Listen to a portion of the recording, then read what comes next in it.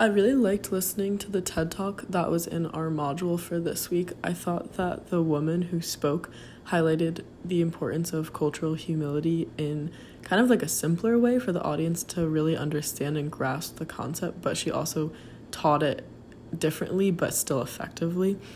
And my favorite part of it was when she included self-awareness and how, when she said like how it's okay to be introduced to other cultures if you're already grounded in who you are as a person.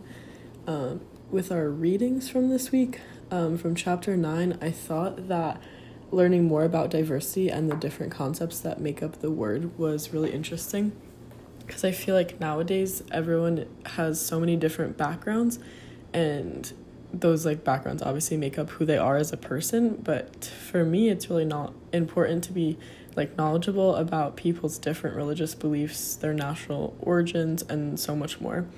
And my question is, since culture shapes the way people think, do you think that we are blinded to other cultural perspectives?